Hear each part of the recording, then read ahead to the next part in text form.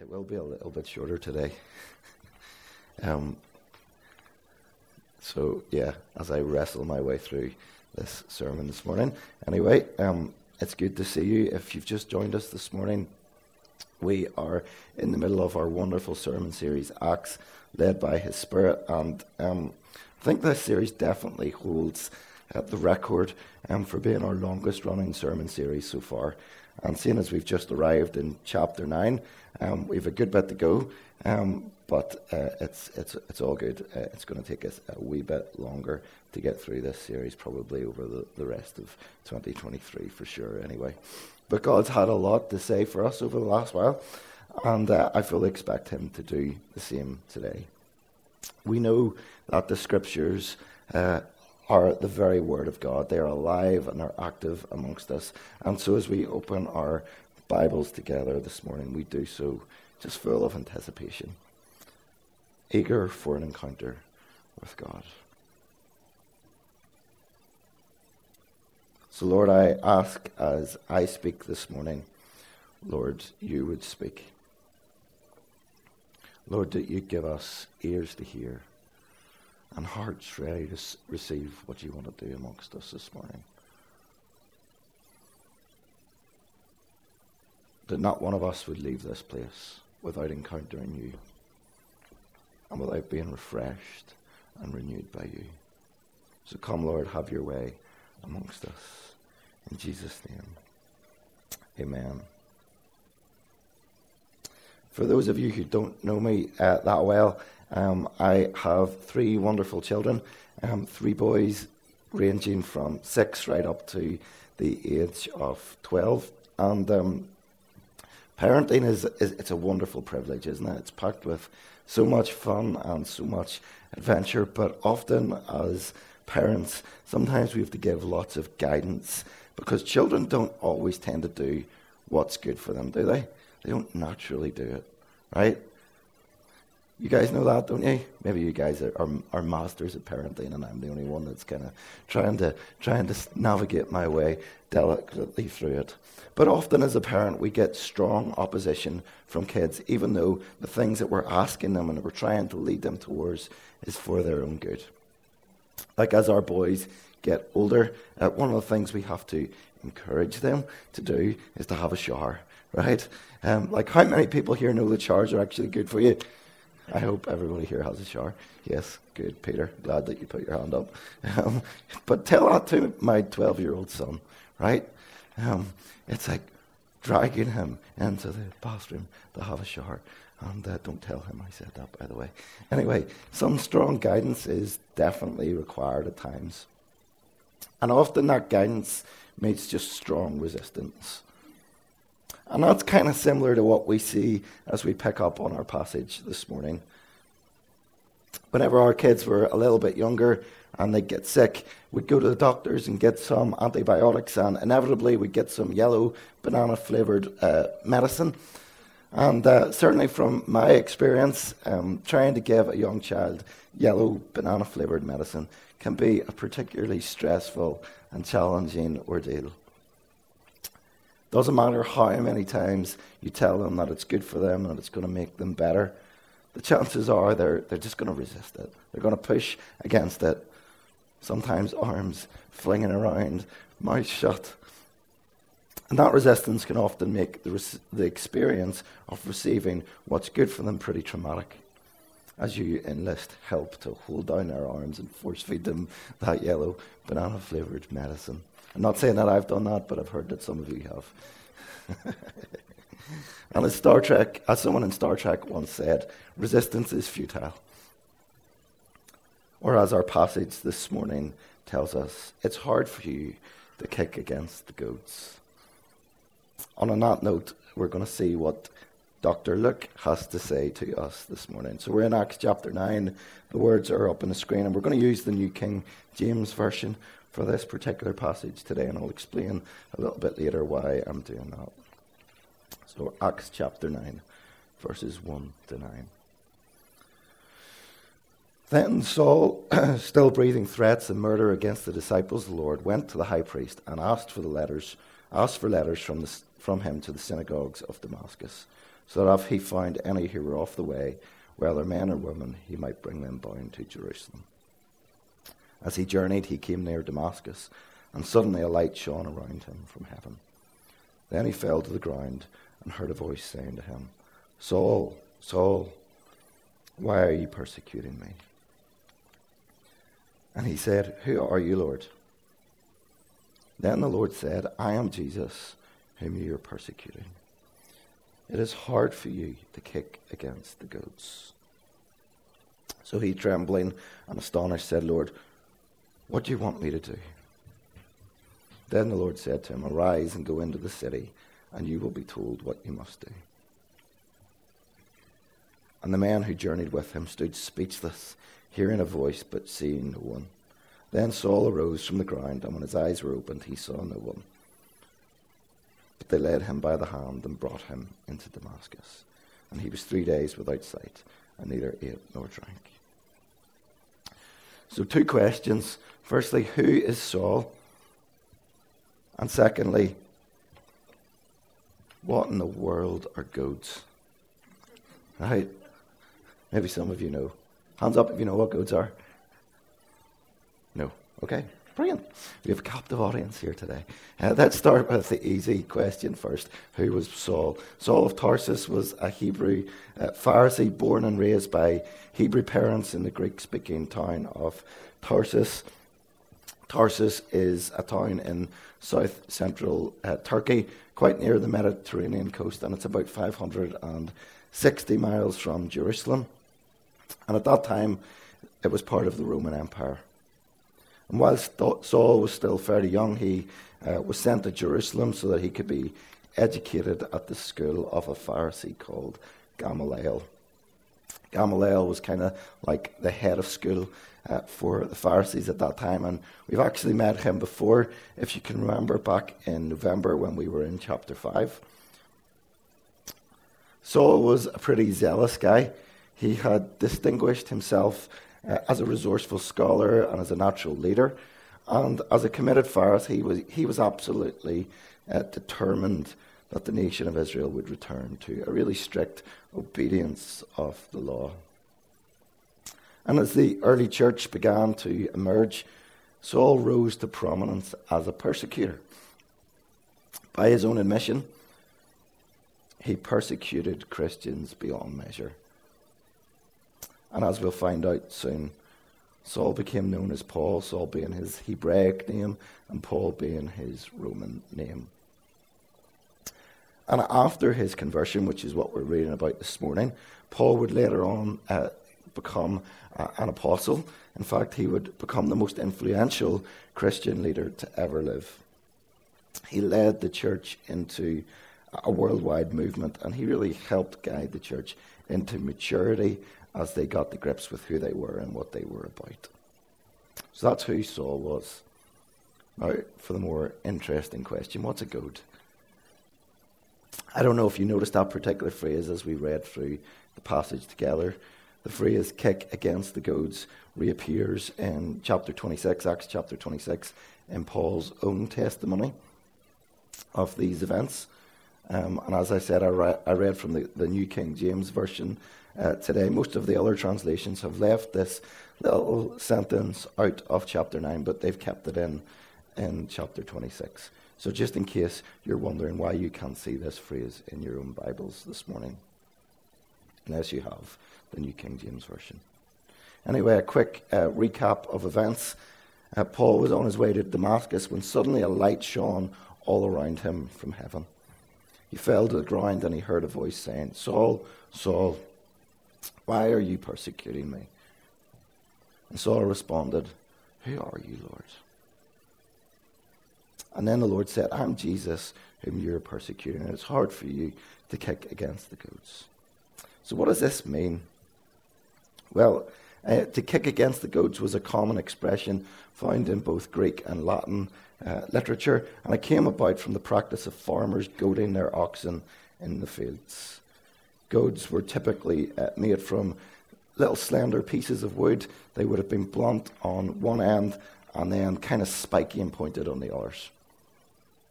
And farmers would use these goads to prick the ox to steer it in the right direction. And sometimes what would happen is a stubborn ox would rebel by kicking out against the goad. And the more the ox kicked, the more likely the goad would stab them into the flesh of their leg, causing them some pain. So that's what it means to kick against the goads.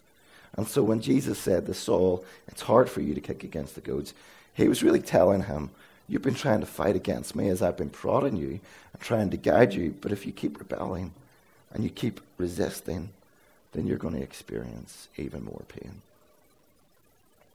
It's hard for you to kick against the goads. Saul had been kicking against and trying to resist the promptings of the Holy Spirit. He had been relentless as he had persecuted the early church. But as time went by, it must have felt to him like he was swimming against the tide, and the tide was getting stronger and stronger. Firstly, he found his approach at odds with that of his mentor Galileo. Saul was on an all-out kill all Christians mission, and it must have shocked him when his own mentor decided to take a much more pragmatic approach. If you remember back to chapter 5, as I said, we spoke on this in November, Gamaliel said this to the Sanhedrin: consider carefully what you intend to do to these men. I advise you leave these men alone, let them go, for if their purpose or activity is of human origin, it will fail. But if it is from God, you will not be able to stop these men. You will only find yourselves fighting against God. And Saul clearly chose to ignore the advice of Gamaliel. But as time went by and he pursued the path of persecution, perhaps he began to wonder, was he in fact fighting against God? It didn't matter what he did to them. These Jesus followers just would not give in. Where did they get their hope and resilience from? Could it be that God was actually for them? Unsettling thoughts and questions would have been swirling around Saul's mind. And they eventually reached a crescendo here on the Damascus Road as all his questions converged into just one question: who are you, Lord?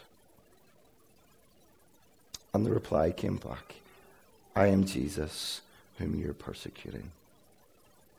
And suddenly it hit Paul with hurricane force. The followers of the way were right after all. Jesus was alive. And Paul instantly realized that he had been wrong. And what followed was a posture of surrender as Paul asked, Lord, what do you want me to do? So I wonder, have you ever kicked against the goads? Perhaps you can resonate with Paul on his way to Damascus. Unlikely that anyone here is wanting to kill Christians, but maybe you're busy pursuing your own ambitions, your own agenda, your own priorities, and perhaps you're ignoring the promptings of the Holy Spirit.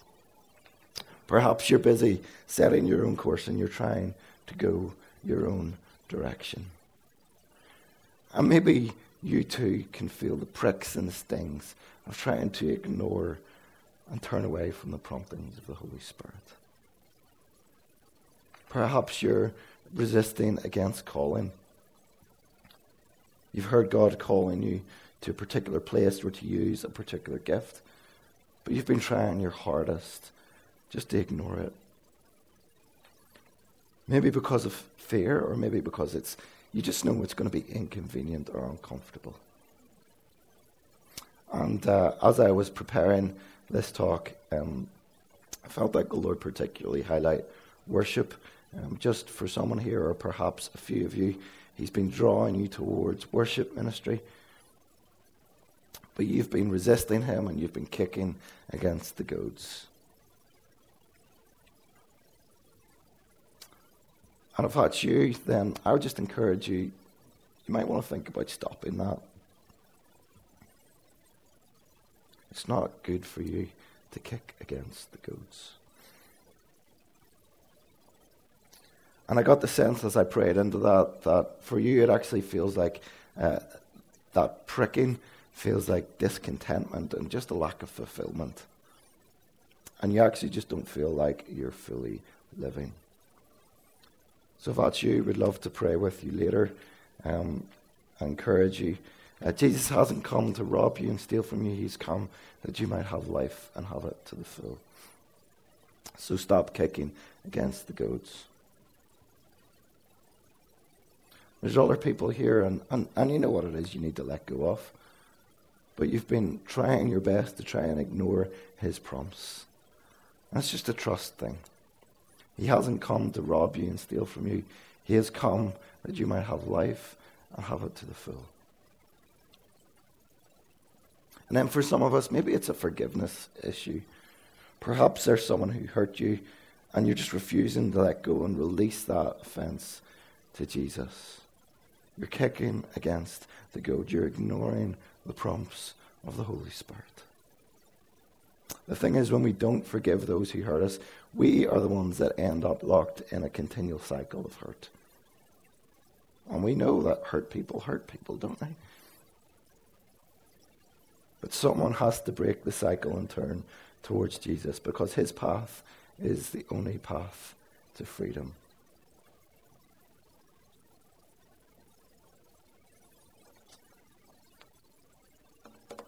And often, as I've talked to people about forgiveness and I've prayed with people, sometimes people think that the thing that was done with them is just too big a thing to forgive. And maybe you're in that place. Maybe you think that that person who hurt you is just not worthy to be forgiven. And I would ask you this morning to think again. Look at what Saul did. Look at how he persecuted Christians. And he would go on to call himself the chief of sinners, yet God's grace abounded for him. Maybe actually it's something that you've done that's holding you back from turning fully towards Jesus. Perhaps there's something that you're ashamed of. And maybe you think that because of that you're beyond God's grace. That thing that you did means that you're just not good enough. But the truth is, his grace is enough for each and every one of us. So today, you can stop resisting him and turn fully towards him. The final thing I want to just draw your attention to briefly this morning is this question: Lord, what do you want me to do? And actually, Paul would never stop asking this question for the rest of his days. And neither should we. Jesus, what do you want me to do? What are you saying to me, Jesus? It's a question for parents facing challenges with your children. What are you saying, Jesus, about this situation? Because I've tried all my ways, but I need you to speak. I need your voice to guide me. It's the question we need to ask when we've been hurt by someone. And everything in us wants to lash out and get revenge. But Lord, what do you say? What do you want me to do? It's the question we get to ask him about the simple things just as much as we get to ask him about the complex things, because Jesus actually wants to be part of every aspect of our lives.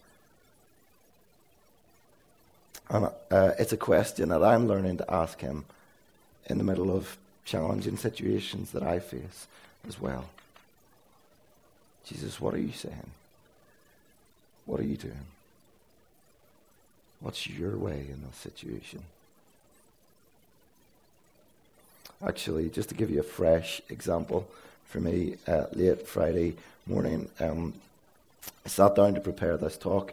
It would have been early Friday morning, but I ended up needing to address a couple of things in work for a few hours before I could turn my attention to preparing this talk. And so around 11:30, I was just starting to look at it, feeling a little bit of pressure there. Rebecca and I were out for dinner on Friday night, so I knew I had a hard stop at 6 p.m. And I just couldn't keep working on Friday evening. So with that in mind, before I even put pen to paper, I sat down and I asked the question, Jesus, what are you saying to me? What are you asking me to do? It's maybe not the most complex situation that any of us are ever facing, but I've begun to realize that Jesus actually cares about everything that we face. The big mountains and the little hills. He cares about them all. And he's invited us on a journey just to take our hand and step through it. It's true, we're never alone. He's with us, and he invites us to walk with him. And as I began to ask that question, I could hear him speak really clearly, actually. I was supposed to be speaking on Acts 9 all the way up to verse 19, and all I could see in my mind's eye is just this picture of a log and a saw just being run over it, cutting the log into two. And I realized that he was actually asking me just to speak in the first 9 verses and leave the rest for another time. So you've got that to look forward to another time. And that saved me a few hours. It meant that I could go out for dinner because I would have been into trouble if I hadn't, wouldn't I? And that was lovely. By the way, I wouldn't have wanted to miss that for the world. But anyway, it also saved you from having to listen to me for another 15 minutes. But really, following Jesus means that we don't need to carry a heavy burden. His burden is easy and his yoke is light. It's the other way around, isn't it? His burden is light and his yoke is easy. He doesn't place anything heavy or ill-fitting upon us. Life's not supposed to be a struggle.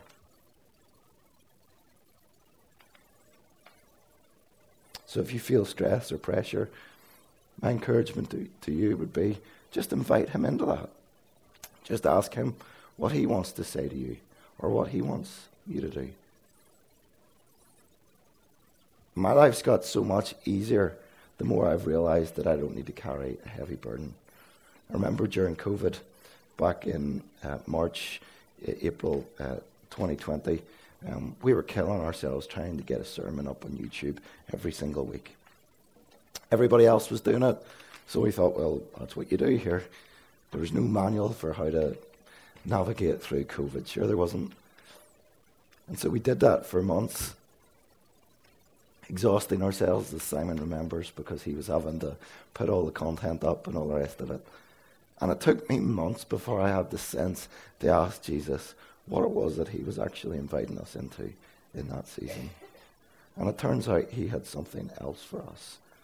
And we just began to meet over Zoom instead. And it was a lot less work and it was a lot less stress. And we experienced the Lord's blessing and the Lord's favor in that season. His yoke is easy and his burden is light. And I can tell you it's worth asking him what he's saying and what he's inviting us into. It'll save you a lot of stress, a lot of hassle, if you can let him guide you and let him lead you. Because it's not good for any of us to kick against the goats.